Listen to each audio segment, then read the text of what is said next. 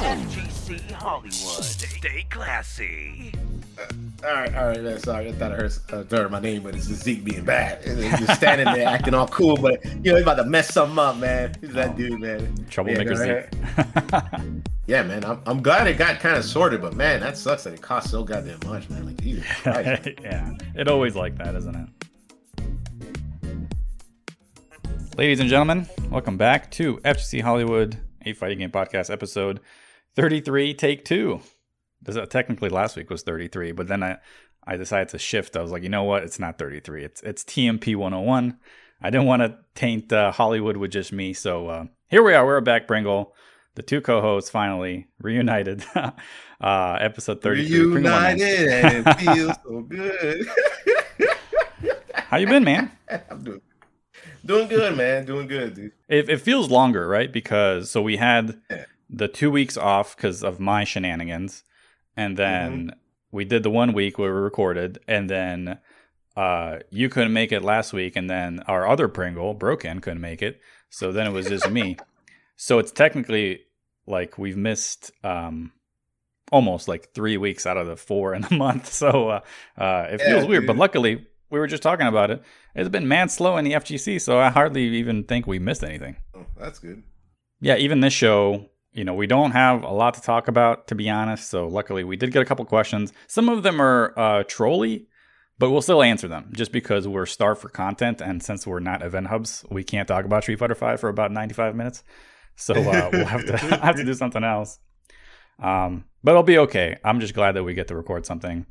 And before we start this week's show, I just wanted to give a shout out to the audio listeners on all those feeds like Google and those other ones, not Pandora, Spotify and all those. Man, they were fiending. Man, I remember Pandora. Yeah, they were fiending. Remember, so because we were off on those 2 weeks when I was doing State of the FGC and then I had car trouble, episode 31 was getting downloaded way more because I think maybe people thought that that's the latest episode, but we missed a bunch of weeks. Oh, wow. So episode 31 on audio feeds is now like the second most downloaded episode ever. And episode 32, the one we recorded after we came back from those 2 weeks, is the third most downloaded. So the audio listeners were fiending for us to return. So here we are. We're back. We didn't forget you all. Not at all, man. But yeah, Pringle, I figured I would start with this because, you're I bully you on Discord all the time. I call you a nerd for being a nerd. You and JJ and Org and Big Sword, all you guys in Discord talking about JRPGs. But this one's actually kind of cool. I was keeping my eye on this one. Have you heard of Chris Tales? So I read a little bit about it. They said, and you know me, like I'm not a huge JRPG guy, but I like the indie ones. The indie ones are really interesting to me. Yeah. And this one looks kind of interesting. Visually, it reminded me of like Child of Light. Remember Ubisoft had that little spinoff thing? So Child of Light was cool. From what I read, so I got this off of Game Informer. They said that this is there's like time travel mechanics, right? So the Game Informer article said that Chris Tales is a combination between Chrono Trigger meets Octopath Traveler. So as far as the Chrono Trigger part, that's more so with the not the system. So it's not active time battle. It's more so with like the story, how you're traveling through times. As far as the gameplay, I don't really know how it works because all of the trailer that I saw was just cutscenes and them talking to each other. So that was I didn't see the gameplay, but it was kind of cool the way they use time as a significant mechanic in the game to be able to move around and stuff. So one thing I didn't like about it was a little bit of the art style. They got like these like toothpick legs, like they're just little like black lines. Yeah. But it looked cool. So that's coming out in July. That might be my next Omori, not Omori, because I was like super excited for Omori, but my next non-fighting game title. I think Chris Tales might be the next thing to come out. But the one thing I think it's coming out like at $49.99. That's too expensive. So, or not $49, but $39.99. So $40. So I'll wait until it's like $20. Okay, so that's probably one of the other things I think I thought about with that game is It's a little too expensive for my taste. But yeah, it definitely looks really good though. Yeah, it looks really neat. And I do like to see, honestly, I feel like there's not very much indie games that are like turn-based or something similar to that vein. And like as much as I thought there would be more on Steam, there isn't as much as I wish there was. But yeah, it looks really neat. I like the style a lot. So hopefully it comes out and it's actually good, or it falls into the indie trap where it's like, this is kind of whack. Hopefully yeah, we'll see. Yeah, man. I'll keep my eye out, and if I play it, I'll definitely let you all know in the Discord, because I know a couple other people were also interested. The next order of business is, man, we missed a couple weeks, but I have not missed a beat of shilling things I like, Pringle. Yeah. Hollywood Shell of the Week. Remember we were talking about Invincible, and I was like, oh, by the way, read Claymore, and then you joke said, like, what's the next Shell of the Week going to be? Claymore? I was like, yes.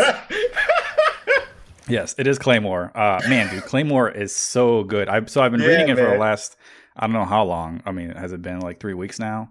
And so I started reading it and watching it simultaneously, right? And like, even though I'm not a big anime guy, it's been like super enjoyable. I've been reading like 3 chapters, watching 1 episode of the anime. Eventually, I got all the way caught up.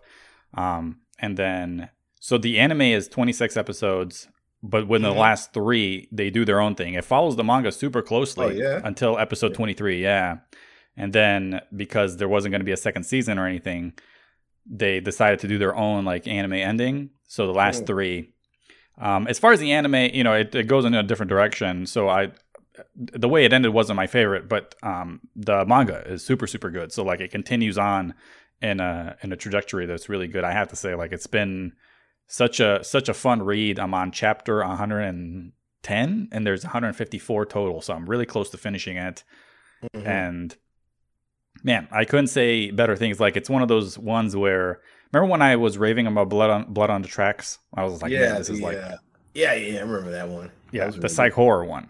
This has been my favorite since Blood on the Tracks, because I really think it's Claymore right now, I think, is in my top 5 all time. That's how good I think it is. The character development, man, Pringle, I've been just fiending for some good character development, because you read a lot of these manga, and God, the character development sucks. Like, it's just bad. But finally, I found something that has like a good overarching story and really good characters, and are actually developed.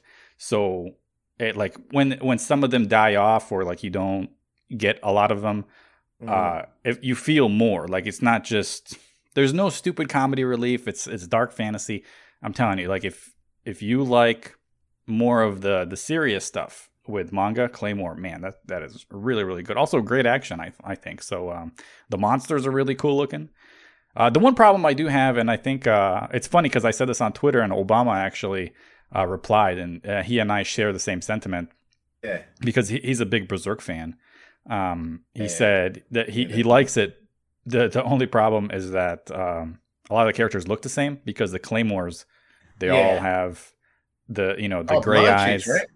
Oh, they're all blonde with gray eyes with different hairstyles, but sometimes it's kind of hard to discern who is who outside of the few main characters, like whether it's Claire or Miria or whoever. So, but yeah, so it is a little bit difficult that way, but as far as the characters themselves, they're super, super good. So I highly recommend Claymore.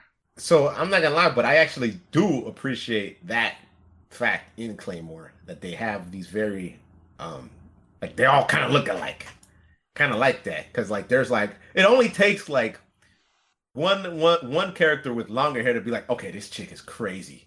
You know what I'm saying? Yeah. And all it was is like, it's the same looking face, but all they did was put more hair on her ass, and it's like so much to the character that this chick is like crazy. Like Teresa, was it? Yeah, like all these. Oh, I love Teresa. Oh man, dude, Claymore is really sick. Like, honestly, yeah, it is really dope. Like, I would definitely rewatch it if I decided to watch anime or even like read it. It's definitely one of those things where it would be sick to have the actual like physical mangas of it. It's funny you bring that up, because I am actually on my way to purchasing all of them. yeah, dude. Because I was thinking about it recently, and I was like, man, you know what, man? I think comic books might be my next thing if I were to start collecting comic books or stuff like manga, because like there's some really good out there that like it's just really cool. Like like I love reading, I love watching it. Of course, it's such a sick thing to watch. But sometimes when you're going through it and you're just reading it, you can kind of like you get to feel in like you get to be imaginative with whatever you're reading, and you get to imagine things more. And I really like that impression of like that form of media that you don't really get to do with animation, because once it's animated, this is what you're getting and this is how it's going to be. But when you get to read through it, it's like oh, you get to like kind of play the voices in your head too. You know, it's real fun. Yeah, I like, and then there are not as many tropes. There's a lot of really small things that I don't like about anime that don't exist in manga. That's why I kind of moved over. Also, the more serious stuff and the more like dark fantasy stuff exists more often in manga than in anime, because there's a lot of nothing against it, but there's a lot of high school rom-coms and slice of life stuff. I watched so and many like yeah, like I'm not in that age demographic anymore, so like that's obviously not for me. So that's why I would rather read something like Claymore or Berserk or Vagabond or something like that, where I'm like, hey, this is really cool. But yeah, Claymore is godlike, man.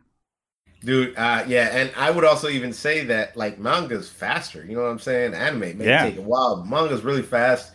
And you have to like keep it physically. I don't really do that. I wouldn't keep like episodes, because you only get like 3 or 4 episodes per like DVD usually, depending on like, well, nowadays you'll probably get like a whole season, but you won't really get much. But the manga stuff, you can really keep it. So like there used to be like, I think it was the Dragon Ball Z ones, or maybe it was the DVDs or the manga sets, but whatever. It was one of those where like basically each back end, like I don't know what it's called, when you open up the book, the back of it, like the side of it actually, like when you open it, like that that little like the, I really don't know what it's called in the book, man, but it's basically the side part. And it would show, like, if you were putting it in a collection, you would see the name and the title number and all that, right? There was a Dragon Ball Z one where it would show, like, Goku, and I think he's, like, fighting Frieza in it. And it would piece by piece, each of the DVDs or the manga, whatever, it would have a piece of Goku's hair, little by little. And the more you fill up the collection, the more you see the whole picture. Such a sick-ass thing. I wish they did that more with other things. So dope, dude. They do that. So actually, my One Punch Man manga collection, there's like a different image on every set of volumes, and they all make up one big image once you get all of them. Yeah. Oh man, I love that, because it really adds to the collection feel of it. It's like, oh my god. And then when you put it all together, it's like, that's sick. You get like that feeling, like that's dope. Yeah, it's really cool. I like that a lot. But I'm planning on getting all of the Claymores once I'm done with so I don't buy them all at once, obviously, because it's super expensive. Yeah. How much are they each? Right now, if I wanted to buy all the Claymores, it would cost me like $360. Yeah. How long is that thing though? I don't really know. I think it's been. Is it still going? 26 volumes. No, it's over. It's 26 volumes. Okay. So it would cost a lot if I just bought it. And then some of them I would have to get used too, because it's an older series, obviously, which is fine as long as they're in good condition. But right now I kind of want to finish buying all of the Blood on the Tracks, and then once I'm done buying that, I'm only like 3 volumes, and those are $11, $12 at most, and I can get a volume. So once I finish that collection, that's when I'll start on Claymore, and then obviously Blood on the Tracks and One Punch Man are ongoing, so I can just wait on those, and then I'll just fill out the collection with Claymore. That's dope, man. I see, and you saying that, I look at some of these prices. I'm like, 1 to 7 volumes. That's like $70. Yeah, man. I didn't.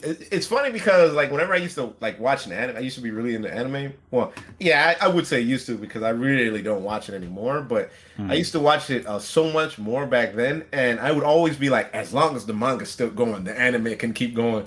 But then I realized like sometimes that's really not the case. So like there was a case of, I don't know if you ever heard of Dead Man Wonderland. With so much potential. With that manga is really good from what I read, right? Man, that anime was ass cheeks, man. Straight booty butt wipes, man. Horrible, dude. The dub was even worse. Yeah, I know, right? Oh my god, dude. Super bad. And like it only had, I think, like 13 episodes, something really bad like that. And it could have set itself up for this huge list of episodes. And the manga's super long too. Like I'm looking at Claymore, and like only had an anime run for like 26 episodes. I liked the anime though; it was good, but Come on, you're not even scratching the surface, man. The manga, I think it's 48 chapters, so there's 154 total, and they only covered 48. So that's like almost like a quarter in a way, a little bit over a quarter, something like that. So like, and then the manga has been running since like 2001 of May to December 4th, 2014. That's a long ass time, man. And that's 27 volumes. Yep. I just hope that the ending isn't bad for you, because that would hurt me.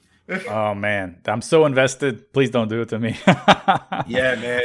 I heard the manga ending is way better than the anime ending because it's unique. So I hope he did it right. But I'm close. I'm really close. I think by next week's show, I'll have a verdict for you if it was good or bad. But right now, like through 110 chapters, I'm really, really enjoying myself. All right, let's move on to Hollywood Question of the Week. So this is Zio. He's actually going to show up twice on this episode because one was a question directed to you that was supposed to be answered last week. So we're going to answer it this week.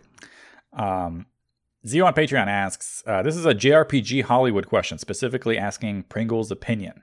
So Pringle, I know this guy in Discord who keeps posting Final Fantasy XIV art, even reposting it without even knowing it is from Final Fantasy XIV because he doesn't play it. Do you think I should try and convince this person to join the FGC retirement home? Yeah, I mean, okay, so like only if he's willing to spend money for it, because that's always been my issue with Final Fantasy XIV. I played it I played it really hardcore for months, for a long time. I think almost like a whole year. I was playing it like every day, and like it was super fun. But I think a couple of things that I want to say about the problem with Final Fantasy XIV is that like I think the beginner phase is hard. It's like really like it's like that MMORPG type of thing. You know, when you first boot up MapleStory, the new stuff, and there's like all of this bull crap in your face. That's what kind of makes me feel like Final Fantasy XIV. There's a lot of clutter, and it's very boring, really, in the beginning for beginners whenever they get into it. But if they play it very casually, it's very fun. And now there's a lot of ways for them to play for free. So the only thing I have with Final Fantasy XIV is that it's like an extra bill, man. I don't want to spend $14 a month when I'm not playing it. But I think they have like this really good like way of playing the game with this really high level cap. I think it's like 60 or 70 or something like that, which is more than enough to experience the game. And yeah, I think you should try it out. I think everyone should try out Final Fantasy XIV if they're into MMOs. But even then, I've seen a lot of people that aren't into MMOs that play. I've even seen a lot of girls say they wouldn't really play that, but they got into it and they're really enjoying it. There's a reason why it's so big. I think it's also the fact that it's not a Korean MMORPG, it's a Japanese one. So right. Like that big, like the marketing is like so much better as opposed to the Korean format, which is really bad. It's gacha, very gacha, and they set a lot of those games up for failure. So I think that like Final Fantasy XIV is a good game for someone if they're willing to try something new and be more casual about it and don't think of it too much as like a time sink. Because the game isn't so much of a time sink only when you like you do like the party quests and stuff like that, like you do dungeons and stuff. It can be a kind of a time sink, but even then they're only like in the beginning and probably like till you're doing like raids and all that stuff, which is like I doubt you might get into it, but a lot of that stuff is like 20-30 minutes at max probably, so it's not that bad compared to like games like League or Dota where you're pretty much like you cannot leave the computer for the next 30-40 minutes, you know, type of deal. You could always like get kicked out of a party and they can just find a new guy, so it's not so bad. You're pretty replaceable. Yeah, that is one thing I really liked about that game, man. Like one time we were in this really hard dungeon. I forgot what it was called. It's one of the hardest dungeons, and the only reason why is because it's such a curve of like knowledge that nobody would know how to kind of deal with it. Let me see right quick, because as soon as I mention it, everyone's gonna be like, "I remember that dungeon." Damn! It's such a good dungeon.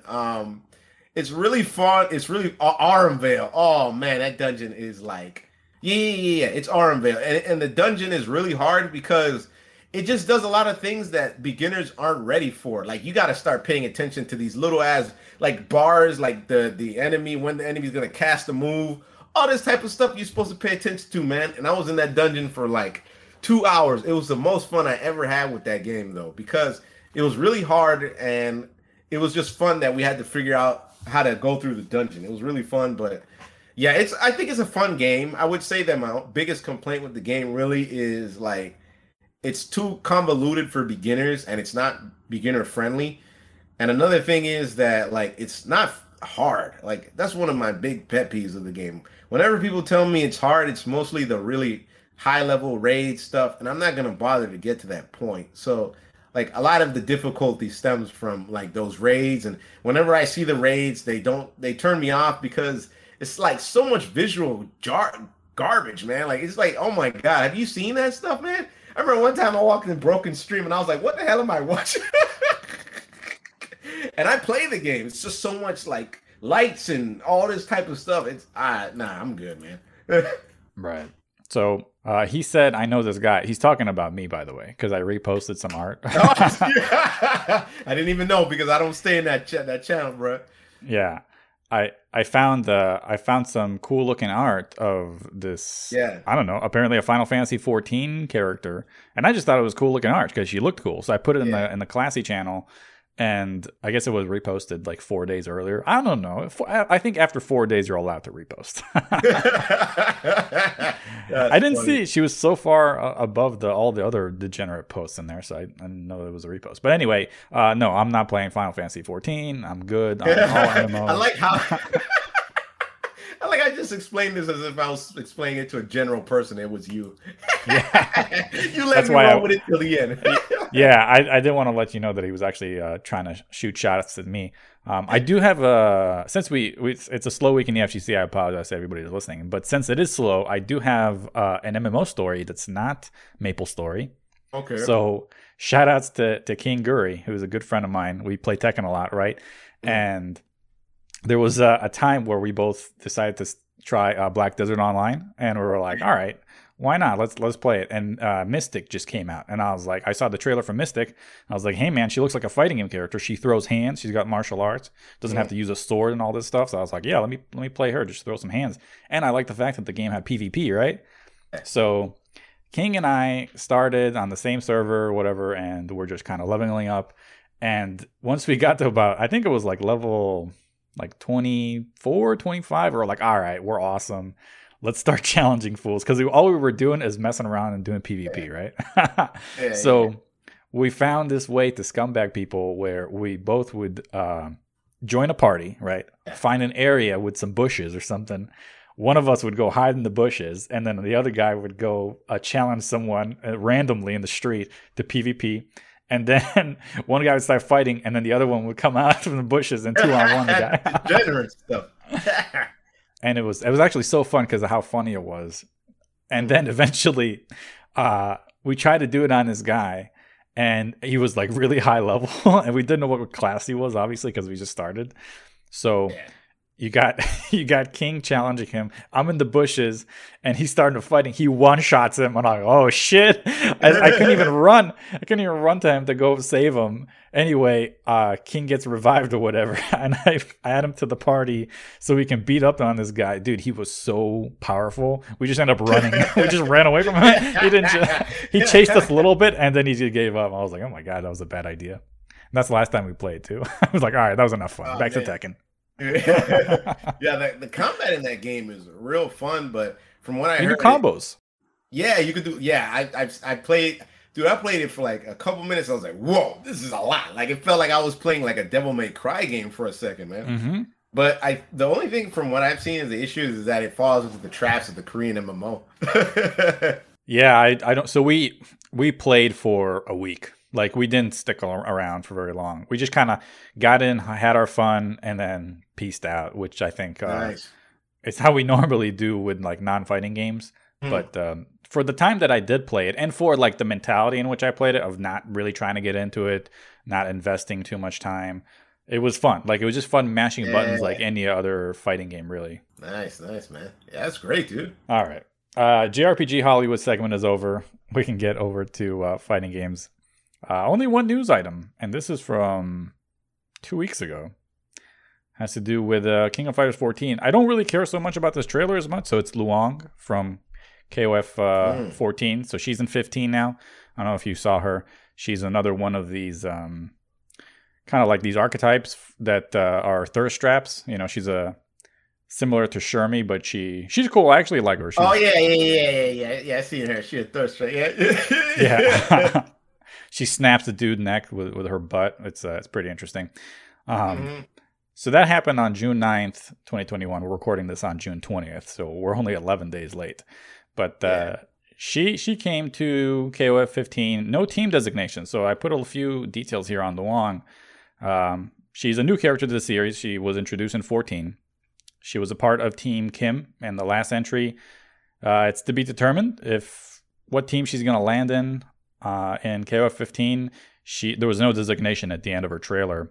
She fights in like a hybrid Taekwondo style, but she has stretchy limbs. So like Duolon or Yamazaki, where their limbs kind of extend, like they almost teleport. So she does that with her kicks, right? As far as animations, they look good and bad at the same time. It was weird. Like some of them looked weird, but then her because she doesn't have like projectiles and stuff, her particle effects and her actual small little I don't know what you want to call it, not slashing animations, but just the visual animations that you see on Hitsparks, those looked actually better, which has been a pretty consistent theme with this game. Is the characters that don't have fireballs, they look better because they don't have to deal with those Hitsparks. But yeah, it was kind of an interesting trailer. She's definitely a part of that quote-unquote team sexy waifu, right? Alongside Chermi and whoever else they're going to add. She's definitely a thirst trap. Yeah, maybe Mai as well. Trap? I mean, maybe. Like, but when I think about it, she's weird because like I feel like she's supposed to be a thirst trap, but it's almost like everybody's like she's kind of wholesome. I'm like, okay, like it's like like her junk is just dangling in front of you, but somehow she's not a thirst trap. I don't understand. Yeah, I think it's toned down in this game, but like in previous games for sure, yeah, she was definitely a thirst trap. I just put one note here, like, you know, Luong is cool. She's an interesting character. I like her. But as far as character trailers, it's all fine and dandy, right? And we've gotten 20-something of them so far. But I think it's time for KOF 15 to start looking at talking about mechanics or features or anything else outside of trailers. Like, we kind of have to know what's going on with this game. So they skipped a week I'm assuming for the Sam Show release. I don't know. And they didn't do a trailer last week. So we'll get another trailer on June 23rd, I believe. But I just think it's time to start talking about mechanics. We know this game is going to have a lot of characters, but how does this game play and how does it look? And I would like to see the UI even, like maybe something else. Like the character trailers, I'm not saying I'm getting bored of them, but I'm starting to get antsy for something else. And that's when you've been eating that. You're like, you know, like for me, I love pizza, but if I ate it every day, I'd be like, ugh. We used to be so hyped. Now it's like, I'm tired of this. Give me something new.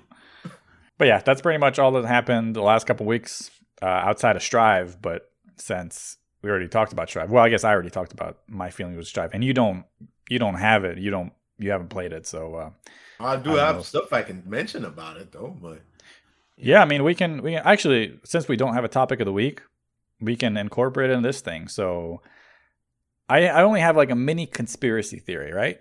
And it has to do with Sword of Strive. So this is the Matt conspiracy theory. I think if Sega's goal, right, is to make a new Virtua Fighter, or rather to not make a new Virtua Fighter, sorry. I think that the timed release of Virtua Fighter 5 Ultimate Showdown was such a smart move by them, because think about this. They released it so close to Guilty Gear Strive. It had a little bit of a buzz, right? Absorb netcode and it was free for PlayStation Plus. But it came so close to Strive that it got like drowned out by the conversation of Strive, because it's been dictating everything that's been going on in the FGC for the last week, that people almost forgot about Virtua Fighter 5.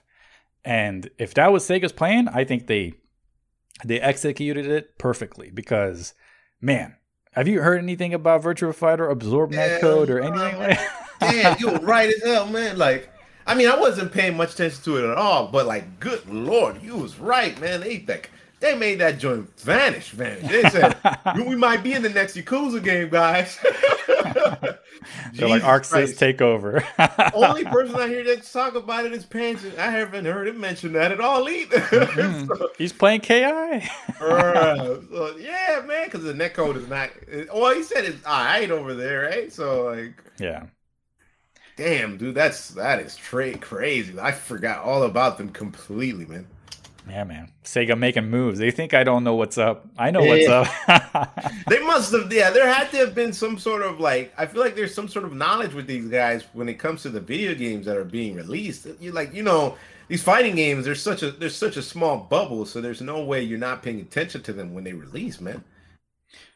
I'm assuming those publishers talk, and I'm assuming they probably knew maybe not the release date, but the release window for Strive even before everybody else knew. So with Sega having that information, or maybe having an inkling of an idea, if they really wanted Virtua Fighter 5 to succeed, I just don't understand why would you release it so close to a new game and you know it's going to get drowned out. Maybe it's just bad timing because PlayStation needed those games for PlayStation Plus, but still, like, I don't know. It's a conspiracy theory, but I'm starting to put my tinfoil hat on, and it's starting to fit pretty well. Yeah, man. It really, dude. It's weird. It's really weird. I don't understand why they would. It almost makes me feel like maybe Sam Show was in that same vein. Yeah, maybe. Yo, man. Right under the rug. They don't want a lot of people to know about it because of how poorly it came out. Yeah, dude. But Strive, you said you want to talk about Strive, so I kind of said my piece last week, but you go ahead. Yeah, man. So, I mean, I was going to ask you, since you said, like, I remember you tweeted it and you were saying you weren't feeling it, right? So this was the timeline. I played it. I had fun. So I think the honeymoon it's definitely the honeymoon period. Yeah, but it didn't last nearly as long as how it's normally supposed to for me. So when I initially played it, I actually had a lot of fun. I still think it's a fun game because it was improved from the beta. Like, the game was clearly faster. At least certain characters felt better, and the air dashing felt better. So I was like, this is a step in the right direction. And then when I started playing it, I was like, okay, this is fun. But then quickly I identified it as, this is fun because it's something new and it's something that's pretty interesting. But the weird part with Strive for me is that how quickly it fizzled out. Like, I really thought that I would probably want to play this game more because, Eno's there and Pot's really fun and the system is different. So I was like, those are pretty attractive things. But for some reason, and to be honest with you, I can't even pinpoint what it is exactly. But when I play the game, I just, like, it's okay, but it's nothing, that really excites me to, like, man, I can't wait to do more of it. But it's weird. Like, it's not, I can't say that it's a bad game because it's not. So I can't even tell you why I'm not really interested in it. It's just weird. I'm just not.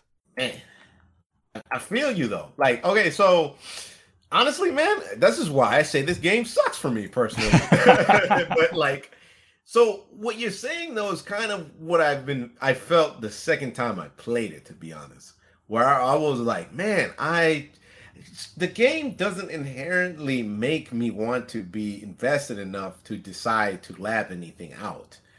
That was one of the big major issues I had with it. Outside of like the fact that the main problem is that, well, not the main problem, but they did butcher May.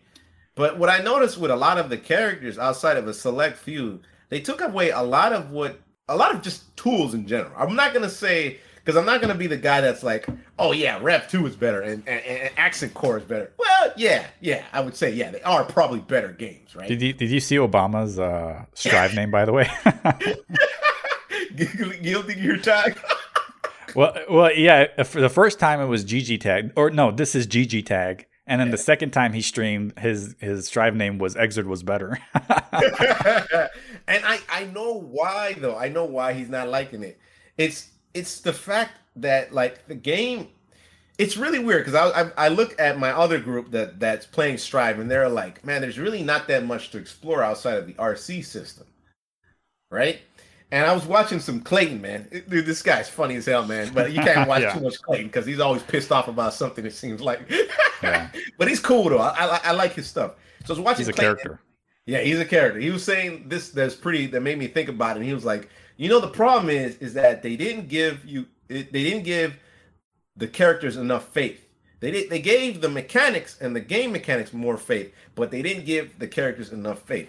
And it made me think, it's like, maybe that's why they decided to take certain things or many things outside of the characters and make them more of a simpler, more condensed version of what they can be.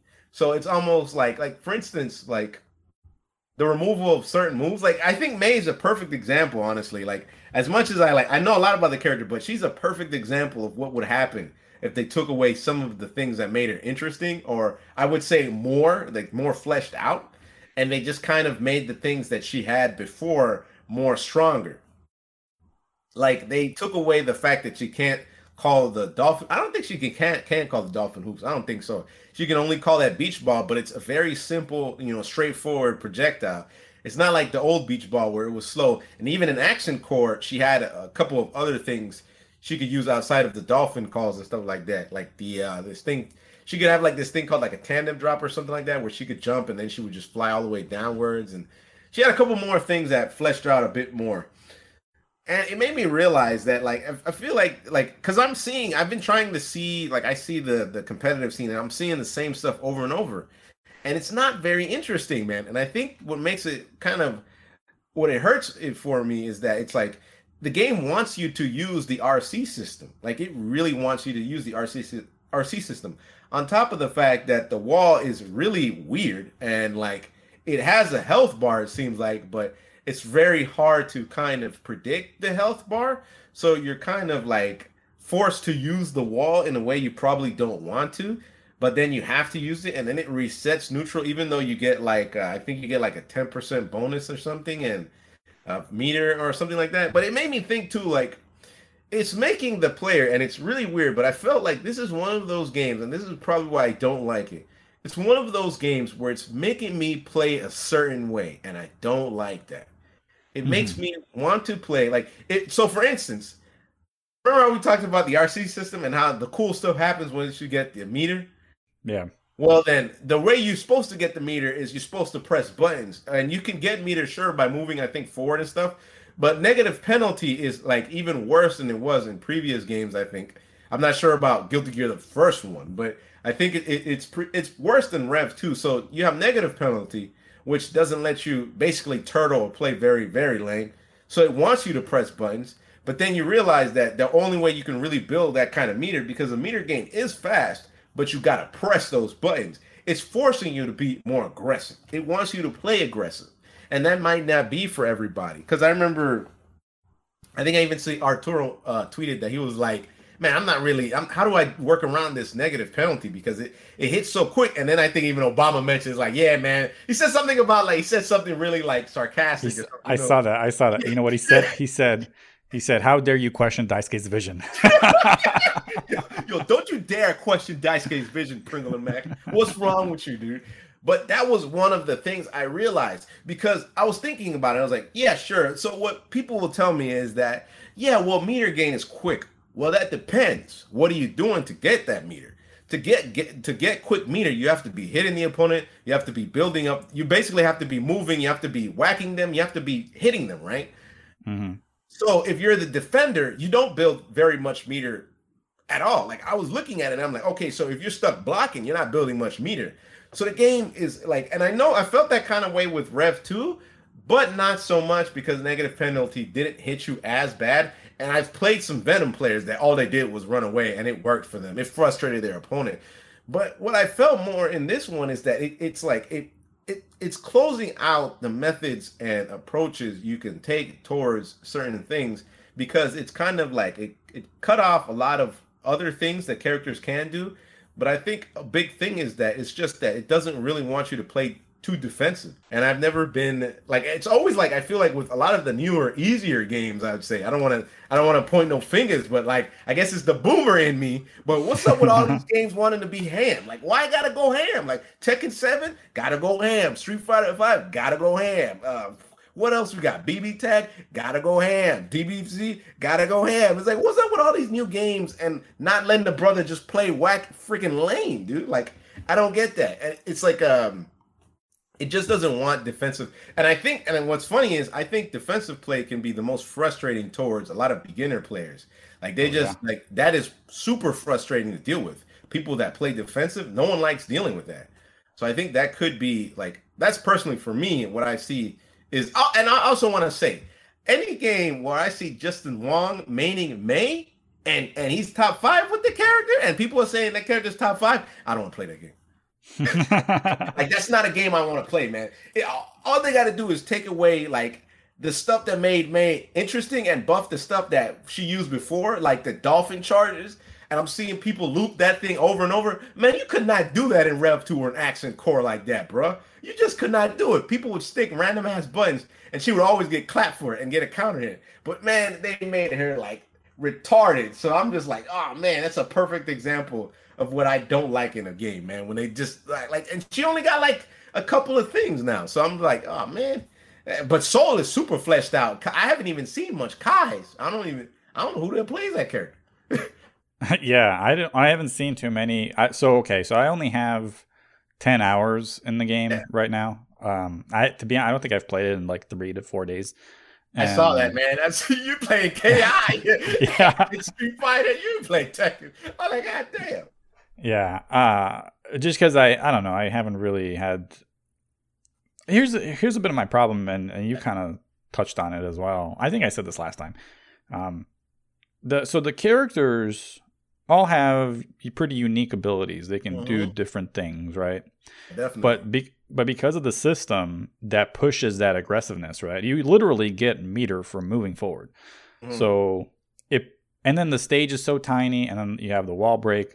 So it pushes you to just continue on to push the pace and have a high tempo offense. And I don't think the game really wants a lot of neutral or turtling or anything. So you have to play a certain way, right? Every character has to play that way in order to be playing the game. Like, that's the meta. You have to be moving forward. And personally for me, I found myself, I was like, okay, I picked Ino. And Ino, in my opinion, has a few different problems, but she's still a fairly decent character.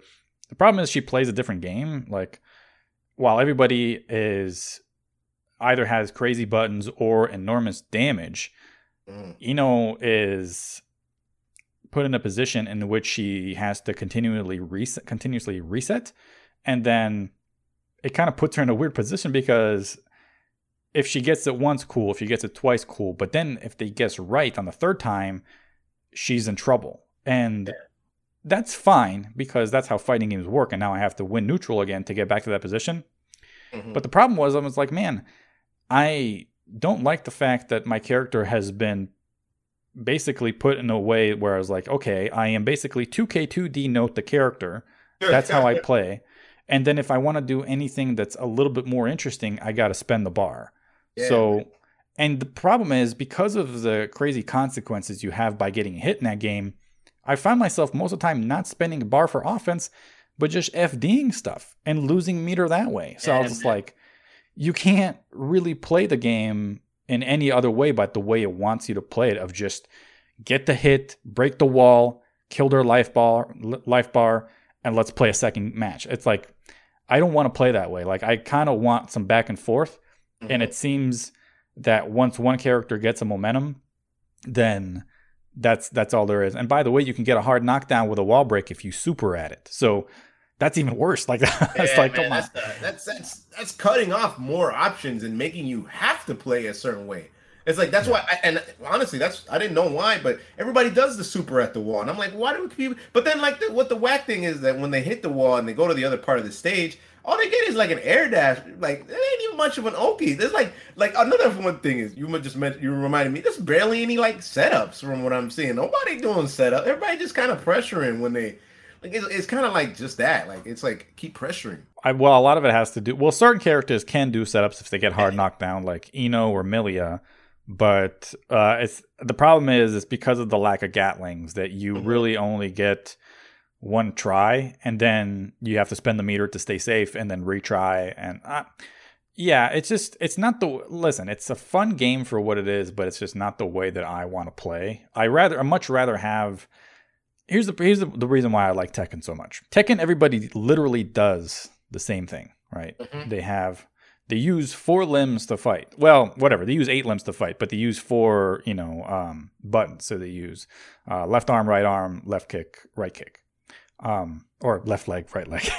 Yeah. But it's the way that they use them is different. Like, you can have 2 Brian players, and their play style can be completely different. Like, you have a Brian that just likes to kind of stay back and maybe fish for a back one and get a counter hit that way. Or you got the Brian that's always up in your face and hitting forward 3 and trying to get counter hits and is really oppressive. And that's why mirror matches are so fun in that game, because you all have the same tools, but the options give you it gives you layers to not only play the character in a unique way, but play it at a different pace, right? So that's what I really like about the game. In Strive, it's the opposite. All these characters have different tools, different mentalities of how they want to approach, but the system forces them to play a certain way. So it doesn't really matter what tools you got. You have to do what the game requires you to do in order to win. Yeah. Otherwise, you're playing a different game, and that's not a very good recipe for success. So listen, yeah. I lose in a lot of fighting games. I don't mind losing. That's not the part that I have an issue with. The part that I have an issue with is that when I don't have, not fun, but I don't have like something to look forward to. Like, I get bodied in KI every day, but knowing that there's things that I can achieve is like, okay, I can learn combo breakers. I can learn better links. I can learn other characters and their mechanics. There's so many different things that are available for me. That's why I thought TFH was such a cool game, because the game has 7 characters and it's hella deep and it's got all the crazy shit. And I was like, I mean, I have so much potential to reach and grab for something new. With Strive, I just felt that like I plateaued super early, and I was like, I just don't. If this is what the game requires me to do, I just rather play something else. Now, I can use that game and play it for fun whenever people want to play, and be like, you know what, I'm cool to play for like an hour, and then I'll go back to do something else. But as far as investing time in a game like that, it's just not for me. The last 4 games that they've made have really not spoken to me at all. BB Tag, Dragon Ball FighterZ, Granblue Fantasy Versus, and now Strive. Yeah, those are 4 games that I was like, man, they missed me completely. Like, they really did. And I love the previous work, right? I love Persona 4 Arena. I love BlazBlue, Chrono Phantasma, Plus R especially. So yeah, it's weird. I mean, but hey, the games that I love don't sell, and the games that I don't love do sell. So somebody has to win out, right? Right, yeah, because personally, man, I mean, I've seen the Steam. Have you seen the Steam charts? It's crazy. I think it got to like 30,000 on Strive, but then it also has the effect that I would say they're kind of lucky, because the idea is also that there's like nothing else to play, dude. Like, what else new game is available that people are playing? Nothing, especially now that KOF got delayed to like next year. Mm-hmm. So like, there's like nothing to play, and this thing has good netcode. So, hey, also one thing I do want to say though, which you reminded me, and you made me think. Yeah, man, I have not been interested in anything, because like I played DBFZ. A friend got it for me. Shouts out to the homie. He got it for me, and I played it, and like the netcode is not good, and the matches take forever, and it's so mashy. I don't like how you can you can just press one button, and the button is like actually really good. Like it was like in Persona Ultimax, where if you could keep mashing the same button, and it's like it still is like super good. Like it's way too good. Like I hate that about that game in particular. And that's Dragon Ball, dude. Like, good lord, I love Akira Toriyama's stuff, man. How the hell did they miss me with Dragon Ball, bro? That's how much it hurts, man. They missed us with Dragon Ball, man. Dragon Ball, Mac. Yeah. No, I'd rather play Budokai, dog. I don't know about that, but yeah, they definitely missed me with that one. But you know, it's cool. The good thing is there are other games out there that I think we'll be able to play. So if ArcSys is going to go into this direction, I don't know. I'm cool with it. It's obviously it's not for me. It's not for you, but it's for a lot of other people. And we can just find a different game to play, and it doesn't have to be the new Guilty Gear or the new BlazBlue or whatever. We'll play. Hopefully, French Bread can deliver a good product with Melty Blood, and who knows what other games are on the horizon. But I have to say, I think ArcSys's track record as of late has really been, with the last few years, really. I mean, it hasn't been what I really want, but I'm not the one that dictates the market. It's the other people, so it's all good. Do you think that the games coming out are really just because of the market emphasis, or is it just because they're looking at things differently, is what they said? I think they're trying to capture a new market. So I think that's really what they're trying to do, because obviously the market that they continuously recapture in us is not the market that buys a lot of units, right? Like, you saw how much Rev sold, and the BlazBlue games didn't do that great from what I saw. But it also has to be said that, like, BB Tag sold like shit also. I mean, I'm pretty sure BB Tag sold as well as the second Persona game. So, I mean, and you want to compare those two games, one's good, the other one's not good. Yeah, it's hardly a game. So why not make a good game? I don't know, but whatever. I'm starting to get on a rant, but I would say that if BB Tag dropped during COVID and had good netcode, that might have helped it, because that was Grand Blue's problem. It had bad netcode. If Grand Blue would have had good netcode, I think it would have seen some good numbers. But nobody's playing that thing now. The netcode really did help Strive in that sense, man. Because oh my god, dude, like that. But so like, okay, right quick before we finish this part about Strive, one thing that you mentioned that kind of bugged me about it, and it's another thing that like I didn't know, but like I didn't think about it. The netcode is like fixed, so the delay, you cannot change the delay in it. What is the point of rollback if you cannot change the delay in it? Yeah, that is like, so. KI does it as well, right? The problem is, so I don't know about PS4 right now. When I played the PS4 beta, it was really good. Like, I didn't have any problems with playing against anybody when I was wired.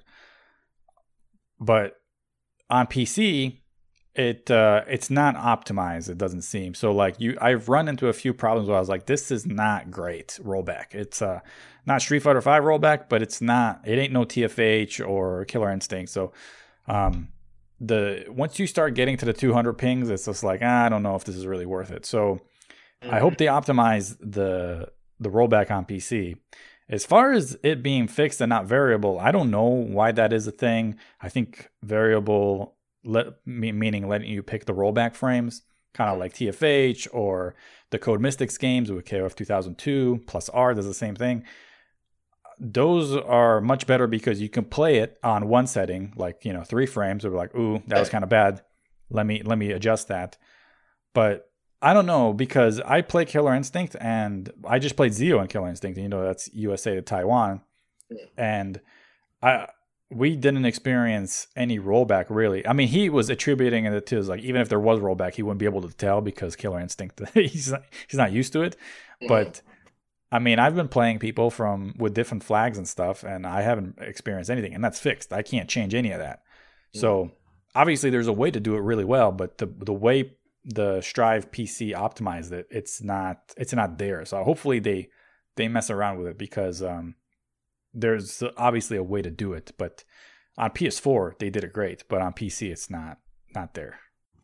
And that's so weird, because like, so one of the things that like that's like the redeeming factor is being able to change that, because the problem is, what I noticed with Strive is that changes every time within the game. Like, it's constantly changing. But then like that's a problem though, because you're more likely to suffer more rollback frames happening. I think it's probably one of the big problems with like the Street Fighter 5 one too, where it's always changing since there's no way to set the amount. So when you're able to set it, then you have a more consistent playthrough of the game. But thinking about it now, it's like, that's so weird. Why wouldn't they, like, that's the point of, see, that's why I was like, they definitely missed the rollbackia 101 class. They slept in one of the freaking chapters, goddammit, because that's not something you would skip if you paid full attention to it, to the rollback. Because in a way, sometimes even if you have like a lot of delay, it would be like it's almost like 10 times worse that the fact is or the delay is constantly changing. It would be even worse than delay based netcode in certain instances because it's just constantly changing. So you're gonna see stutters in weird spots. Yeah. Well, I'm assuming the reason why it is like that is because the person who helped the rollback for Strive was one of the guys who did it for Killer Instinct. And those two systems work the same. But Killer Instincts works better. So I don't know why that is exactly, but I think they definitely can not even salvage because it still works really good, but better tune it to working the way it was on PlayStation to PC. Mm-hmm. But I do agree with you. I think variable variable where you can change the rollback frames based on ping is the way to go. Yeah, man, it definitely is. It makes it so you as the player have more control. See, there you go again, taking my control away, Strive. We stop. But yeah, man, you as the player should have as much control as you can about when it comes to your experience in playing, man. Yeah, we're gonna start calling this show FGC Boomerwood. Yeah, I know, right? We can't. What are you doing disagreeing? Well, you can't be out here providing opinions and criticism. You're just a boomer. I watched before we get to the listener questions. I watched Obama stream a little bit, and he was so passive aggressive during the entire stream. It was so funny. Dude, is he even having fun with the game? I forgot what he said. He's like, hey, "Why are you playing the game?" I'm playing the game. I forgot what the reason was, and it made me laugh because I was like, "Bro, that reason is silly as hell, dude."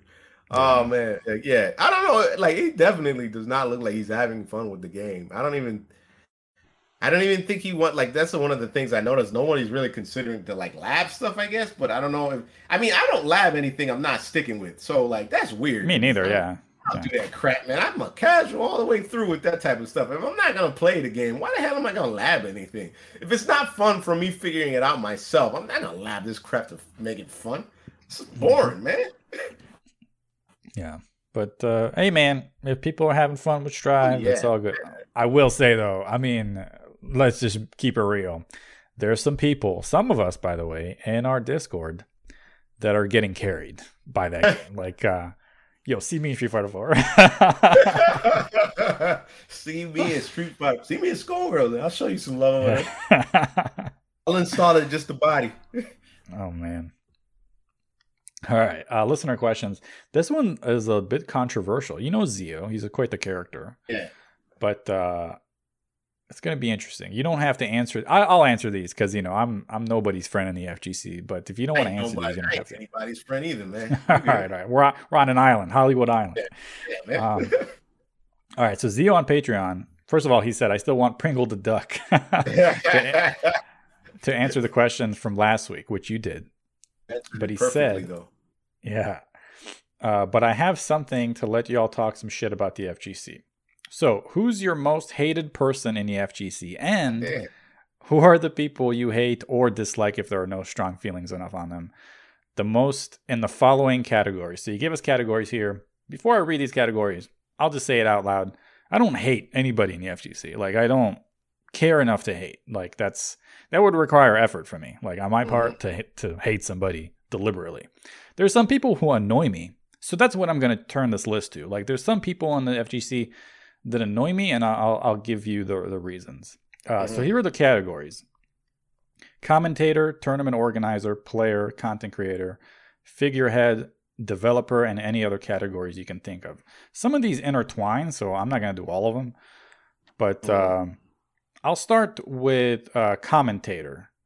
Ooh. And this also goes with kind of figurehead, I guess, and obviously easy choice, Ultra David, right? Yeah, I know, dude. I was gonna say, yeah. Put me on that one right there too. All right. So this is my reason for not liking Ultra David.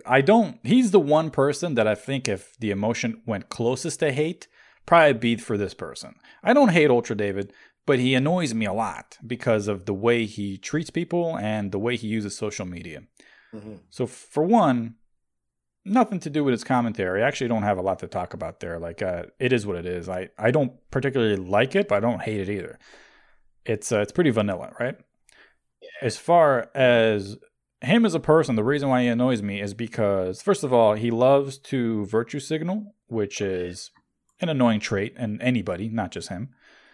But the way he uses social media and Twitter is almost to lead a crusade against other people who mess up just a little bit. And I just find that this person has no loyalty whatsoever to anybody who had maybe, not even if they considered friends, but, you know, if you shake a person's hand and you're willing to run them over in the very next sentence, like I'm not cool with that. Like, I just don't think he has any loyalty with anybody.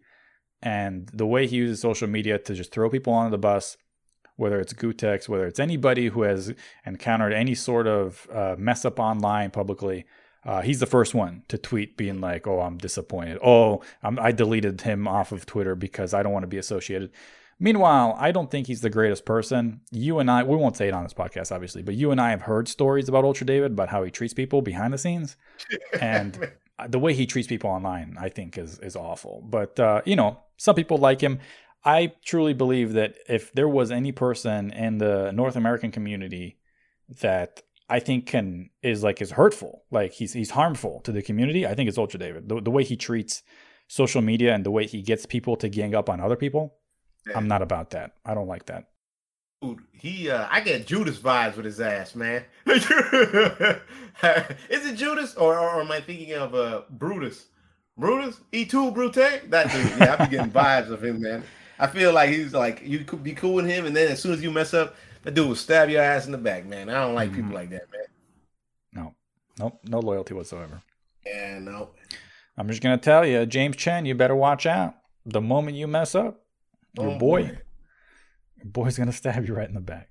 All right, tournament organizer. I don't have beef with any tournament organizers, to be honest. Like, they've all been super nice to me. I've never had any. Yeah. I will say, jokingly, this is not serious at all, but maybe Rick from Comic Breaker, because he did snub us, right? He snubbed Hollywood for the Comic Breaker Online. Yeah, he snubbed us for the red carpet. He pulled it out. He's like, nah, screw that. And he rolled the red carpet himself in front of us. Oh, man. But no, he's a cool dude. But yeah, I don't have any beef with any tournament organizers, to be honest. They're all cool. Me either. Usually they're pretty cool because they're the ones that do it for... I have seen some, like, I've read some stories of them doing it, and it's like they kind of use their power, but it's very, like, it's in vain. It's kind of like, how can you be powerful if you're going to try to be king of the lames? Like, you know what I'm saying? Yeah. He ain't that cool. So most of the TLs that I've met have been pretty cool usually, yeah. So yeah. Maybe if Mr. Wizard was still around, right? He'd be a candidate. Yeah. Yeah, that's true. He told my man. Actually, you know, I don't like his ass. You're right. Now I bring him. He told, and not for any of the reasons that he's been convicted of or whatever. The pork chop stuff? Accused him. Yeah, they told Pork Chop to sit his ass down. I don't like you for that, you bastard. You don't tell Pork Chop to sit down. I mean, what's wrong with you? Rude. Yeah, he was rude. Player, you know, I was thinking about this. I was like, the one player, again, not hate, but the one player that I thought had very little honor, and he's not around anymore so much, but do you know who Wolf Crone is? Oh, yeah. Yeah. You sure he's not around? I think he is, dude. I think he's probably even playing Stride right now, bro. Oh, maybe. Well, he's not around in the same public capacity that he was during the Street Fighter 4 era. Yeah. But Wolf Crone just would do some scummy shit, man. Like, he did, man. Like, he would like be cool with you, and then like he would just do something dickheaded later. I don't understand it. Yeah. Was he bored? Was he confused? I don't know. And there would be point there's like where he, you know, especially when it got with money, it got dirty, and you know, he would be like, "Hey, you want to split the pot?" And then he'd beat you, and he won't give you your money. It's just like, you know, it's just dirty shit. So I don't know what he's doing now. Maybe he's still around, maybe he's not. But during the Street Fighter 4 era, he was definitely a villain because he did some scummy shit, and I was like, come on, man, have some honor. Yeah. And not for the right things too, like all the wrong things. Maybe he's better now. Who knows? I can't really think of any. Maybe I don't like Justin Wong that much, really. He's Shil one of Wong? those guys. You don't like Shil Yeah, Wong? I don't really like him that much, man, to be honest. I feel like he's like just trying to help himself out, man, you know? Oh, yeah. But then like I do see that he's like he does help people, but it almost feels like it's one of those situations where it's a help that comes as long as it doesn't affect anything he has going on. So like there's people that I've met in my life where they're fine to help you. Like, okay, so I knew a friend, or I consider him a friend, but he wouldn't consider me a friend, I guess, in this point. But he was like my friend, right? But this was the type of dude that he would get us like food, right? I don't care. I'm just saying. Yeah, he would get us food, right? And then like later down, he would tell us, "Hey man, I did get you that food later. How about you do this for me?" That's who like Wong feels like to me sometimes. The guy that counts favors. And I don't like the motherfucker that does that. Because then it's like, it's not genuine and it's not from your heart. I feel like he only did it just for that. But you know what? Do it for the community. Word, do it for the community. Word, do it for the community, right? Man, yeah, that dude. He's really unapologetic with trying to get that paper. That's for sure. Yeah, man. I feel it sometimes. I feel like he's like a sleazeball in that case. And I've never seen so much like brand marketing. Like I used to like him because, like, well, I wouldn't say I like him, but I did like the way he played. And like, I remember, like, if you go back 2016 Combo Breaker, this dude was sitting at a table and nobody came up to him.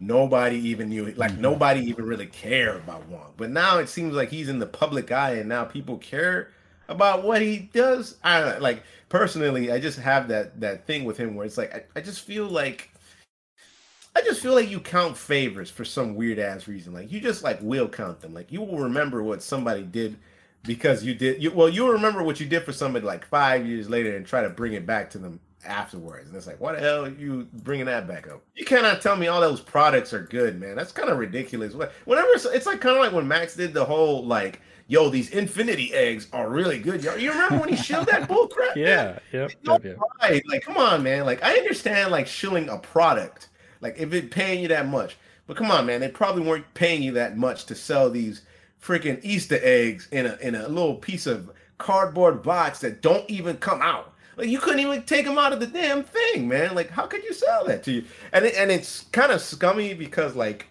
you selling it to, like, people that, like, help you. You know what I mean? As opposed to if you were just, like, some random dude. Like, if you were Shaq selling crap, I don't care because you're Shaq. You don't, like, have anything owed to anybody, really. You got off there pretty much mostly on your own merits with, of course, help. So. Yeah. I mean, hey, money talks. And if there's enough money, they'll sell anything. If you give me 10 grand, I'll sell some eggs all day. You know what I'm saying? Yeah, right. Exactly. Check it out. Mm-hmm.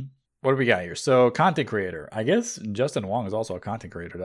That's really most of the beef comes from. But I'm going to kind of group all these guys together. And it's not so much that I like have anything against them personally. Maybe Justin a little bit because of the shilling and everything.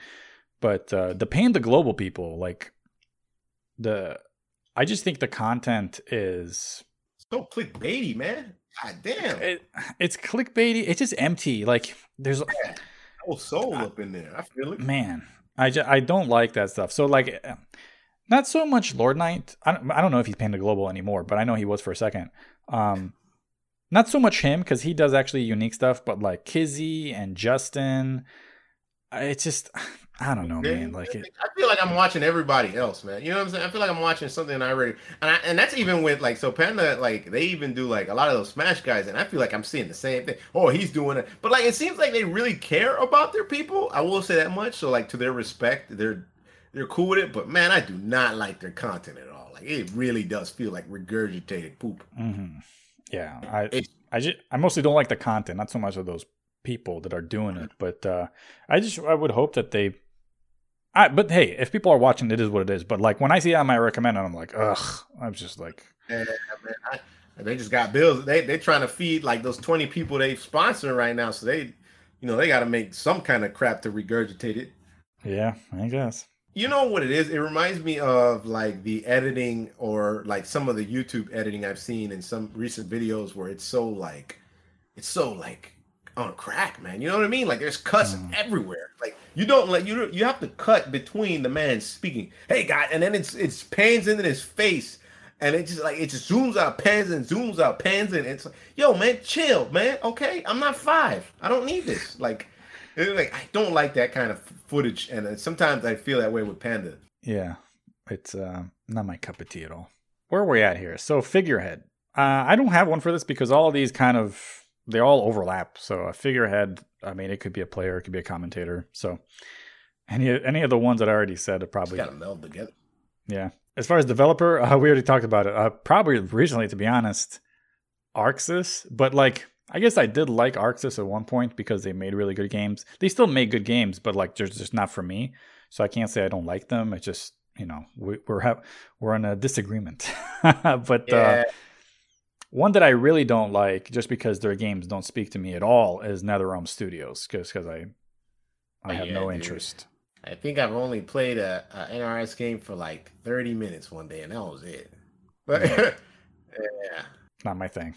All right, so that was Eo's question. Now we can move on to Rags, number 2 on Discord. So, what constitutes an FGC boomer? Is it based on a game's lifespan, community-wise? Is there a game years, quote-unquote, based on console generation, part of a console generation? So what constitutes an FGC boomer? So I think a lot of times when people say boomer, in the FGC at least, in that context, they mean like, oh, you're like an old head, right? Like, you've been around for too long, you have these old ideas, like the future is now, old man. But the way I think about it is that, like, when people call you boomer is when, at least recently, is when you criticize a game for having something that you've liked in either previous iterations or in previous years of the way fighting games have been made. So because of the fact that you don't like a certain thing in a new version of a fighting game, then they call you boomer, because not everything has to be the way it used to. But certain things, just because they used to be, there's a reason why certain shit in fighting games is constantly in fighting games, because it works. And then when you take it out and then you complain about it, they call you boomer. When really it's just like, I don't know about you, Pringle, but I did not need a wall break in my 2D fighters. I was perfectly fine with the corner. Like, I'm good with it. But, you boomer. Yeah. But I'm not allowed to say that because, you know, boomer. So I think it's whenever you have an idea, as far like I'm fairly young still, right, quote unquote, but I'm a boomer. Like I've been called a boomer for years actually, because I like old school stuff, because I think it works. I think it's innovative. But when shit doesn't work or it's not uninspiring and you call it out, people call you boomer for it. It's all good. I'll play my boomer games. Yeah, I didn't even know. Like, I was like, all right, I guess I am a boomer, because now, based off, I'm always having problems with these new games, and I'm like, but think about it, man. They just, like, you know what I like about my old games? They it's like okay, so for VSAT, for instance, right? Take VSAT, for instance, Darkstalkers, BB Hood. She has 2 charge motions, DP, some form of a DP, a command grab, a dash, and she's the only character with a double jump. Dude, when like she got a lot of other stuff that I can't really remember off the top of my head. Dude, there's so much to a character, and there's so much faith put into the character to let you play how you want to play. And that's one thing I noticed with a lot of the older games. Back then, them dudes didn't have no footage, you know what I'm saying? They didn't have TVs, and you know, they had to have some dude record on a camcorder in a tournament, and then that's how they got their footage, man. So it's like everybody had to figure it out on their own. That's one thing I like about it. Now, once there's a set way to play, and it's almost like the devs look at it like that too. They find a set way to play that yields the most success.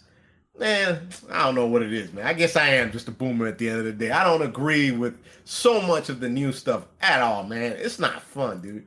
It's fun for like 2 minutes, but man, I want to have fun for a long time, man. I don't want to just be like playing BB Tag and mashing one button to get like 330 different looking inputs. It's like, what the hell is that? I didn't earn that. I didn't do anything for it. I just pressed the button like 30 times. What's going on, man?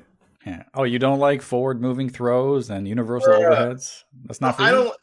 I don't like everything being spoon-fed to me, even in like, and that's not just fighting games, that's everything in my life. I don't like that feeling.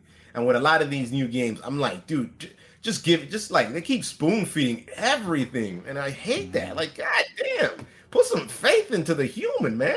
They got no faith. It's all part of Daisuke's vision, man. Yeah. How dare you question it? All right, number 3, Sharp on Discord asks, oh, this was a good one. What's the best snack to bring to your locals? food, man. Actual food, if you can. Actual food. What about nice. Like a snack? I don't know, man. The thing is that like if I bring a snack, I'm always kind of hungry. So like, I'd probably get some Planters, peanuts. Man, I don't mess with those, man. Wow. I'd probably just get a bag of trail mix or something like that. Okay. I don't know, like I don't. I try to eat like during because like sometimes you're in the locals for so long and it's like you might as well actually have some food. Bring food from home. You bring your Tupperware container and shit. Yo, I'll bring my Tupperware container and my microwave, bro. Oh man, that's funny. Yeah, I would go with probably something similar. I wouldn't get like chips or anything. I would get like either like trail mix or like peanuts or something. Yeah, because there's not really like there's not many snacks you can eat that's like good for you, I guess. Like, well, there's plenty, but like in that situation, you're probably looking for something you can eat. Like go to the gas station real quick and come back. So get some almonds. The almonds are good, man. I mean, I'm a cashew guy, man. I love me some cashews, bro. Oh, I love almonds too, though. Cashews aren't good for you, though. What you mean? They're hella fattening. Oh, that is true, though. They are very high. But that's not bad fat, though, I would say. But depending on how much cashews you eat, they can. I mean, as a snack, yeah. If you're gonna be there locals for a while, you eat a whole bag of cashews. I'd be cashews up, man. I love me some cashews. Yeah. All right, number 4, the Monarch on Discord. He asks, how many legacy characters do you think Arc System Works will pick for the season 5, for the season pass for Strive?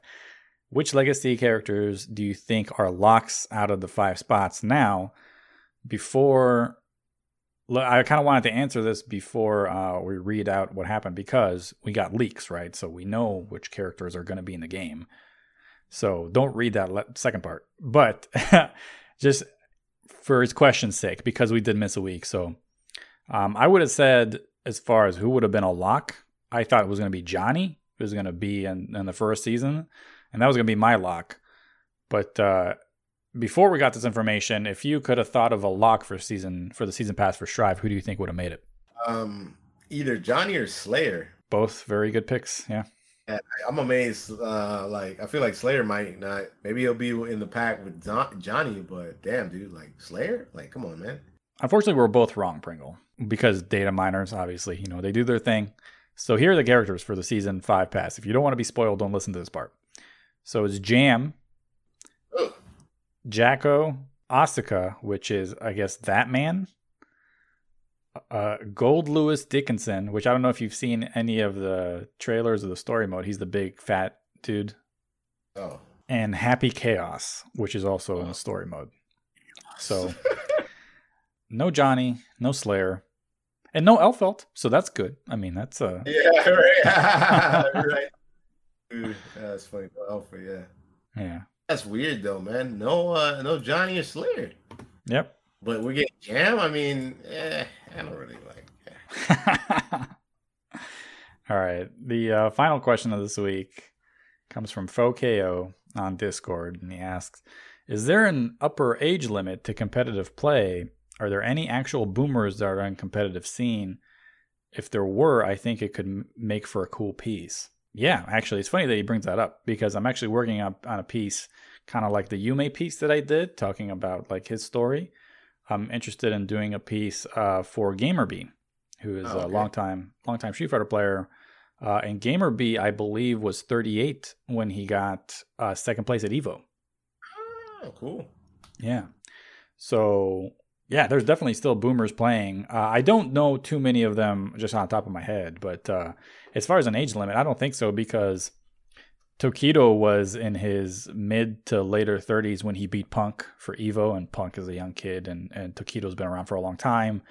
Bonchan just recently won EVO, and he's older. So, no, I don't think so. I think you can still play. You had John Choi had a really nice run at NCR a few years back, and he's obviously older from the old school arcade scene. So, yeah, I don't think there's a limit. I think as long as you still have time. The problem is the reason why you don't see a lot of people kind of compete in the same capacity once they're like in their 30s and 40s is because, a lot of them have other responsibilities like families and, spouses. Yeah, man. And if you're not sponsored, like Bonchan or GamerBee or all those guys, you can't really continue that lifestyle. You kind of have to settle down. But yeah, for sure, there's still people doing their thing. Yeah, it's so much harder once you have like a family and all that type of stuff. You just really can't like mess with that in a way, really.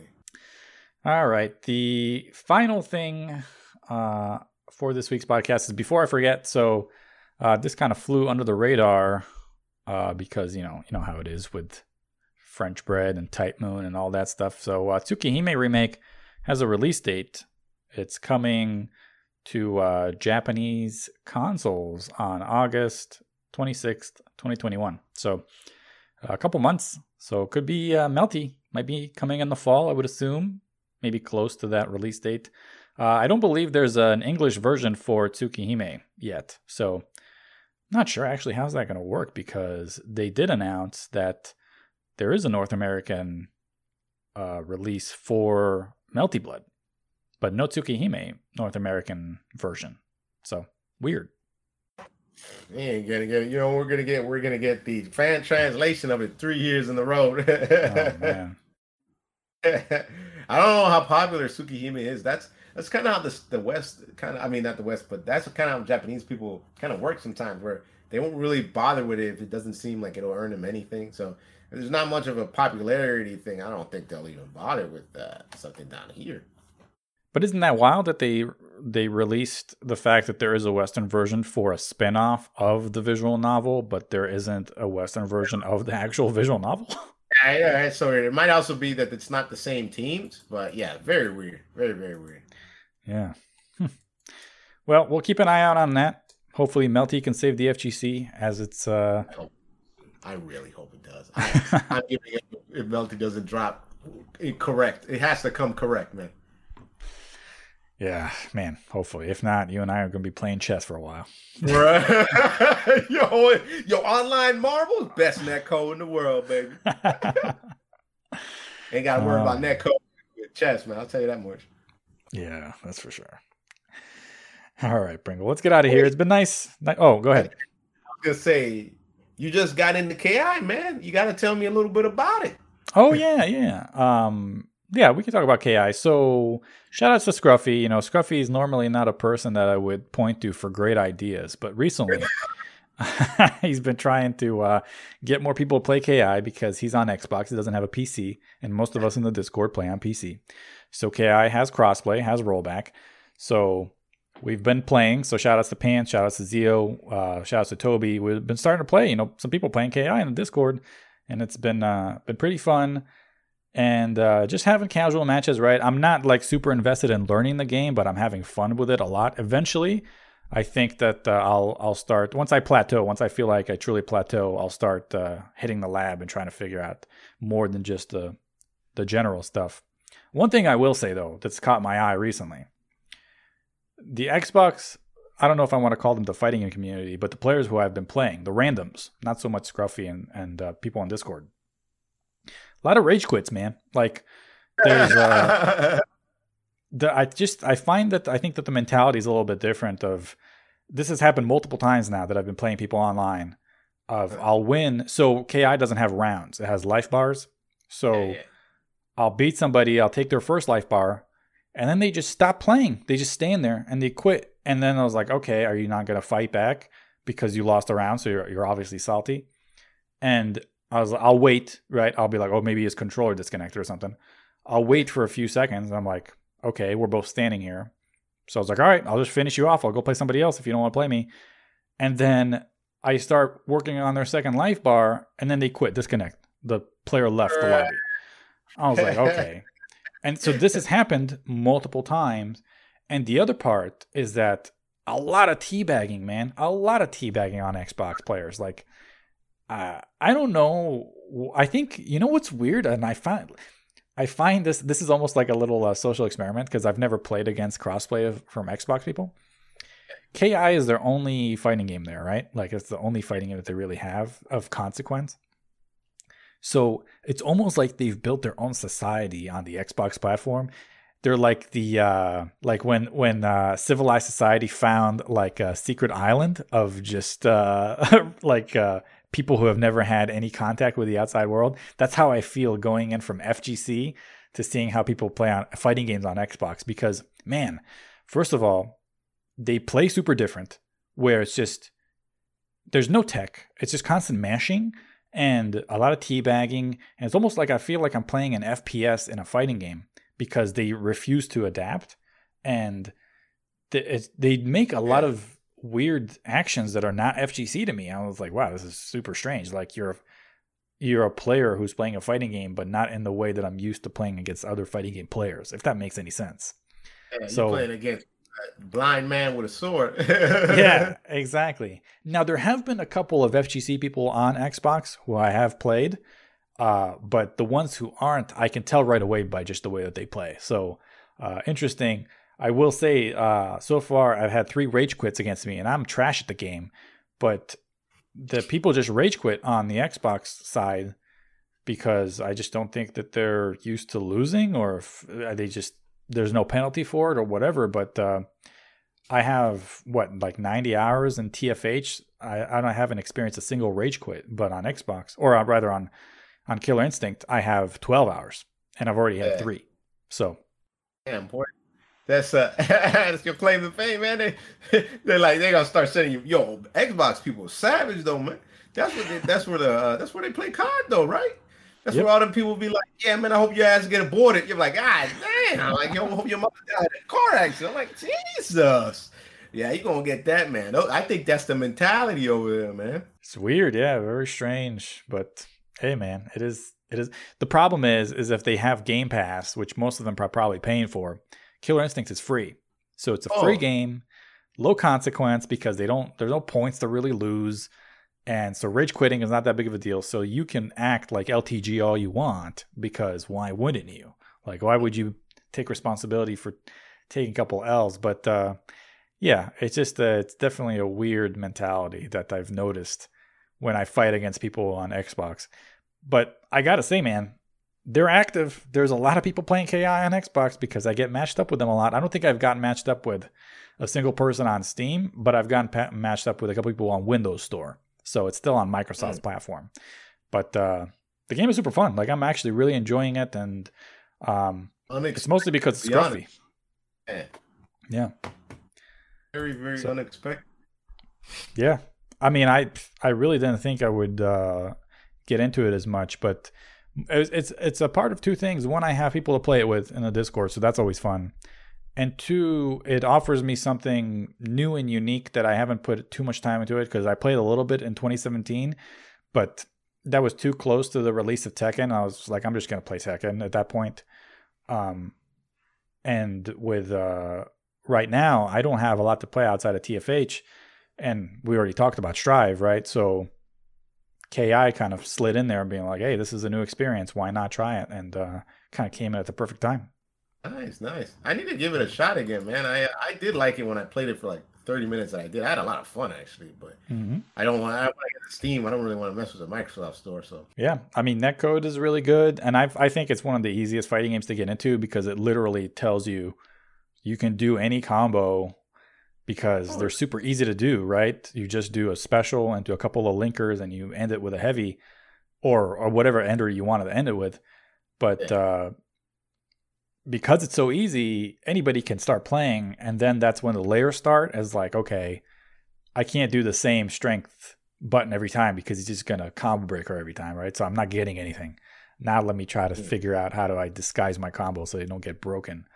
But yeah, the game is super fun. A lot of layers, a lot of interesting characters as well. Like I play TJ combo in that game, but I already saw that like Cinder is a character I would really like to mess around with. Sadira is really cool. Obviously, Jago is a Shoto, so you can always play him. And then you have Thunder, who's super fun. Dude, he has a low and overhead. He's got the, like crazy pressure, a command grab. He might be your character. He's got everything. And so he's hella fun. You got Tusk, who plays completely different, but he shits damage like crazy. He doesn't even have to hit you that much. And all these different archetypes, super fun. Like that roster is it's pretty impressive in the way that they're constructed. So yeah, if anybody owns that game, I highly recommend it just to give it a try, mash some buttons. It's a good time, and people are playing it. The crossplay really helps. Yeah, nice, man. Good to hear, dude. Mm-hmm. Yeah, that's pretty much it for FGC Hollywood. We can get out of here. It's been nice to be back. Obviously, there was a little lull there, but hopefully the news picks up because man, Strive really killed my my news week. Bringle, I had nothing to talk about. Oh man, it came to shut you down in different ways. Daisuke's vision. Daisuke's vision. Yep. All right, yeah. Ladies and gents, appreciate y'all for listening to FGC Hollywood episode 33. We will be back next week, hopefully, with some more news, more stuff, and I'll let you know if I finish Claymore or how godlike it is. But until then, we're going to peace out. So, peace. Y'all take care.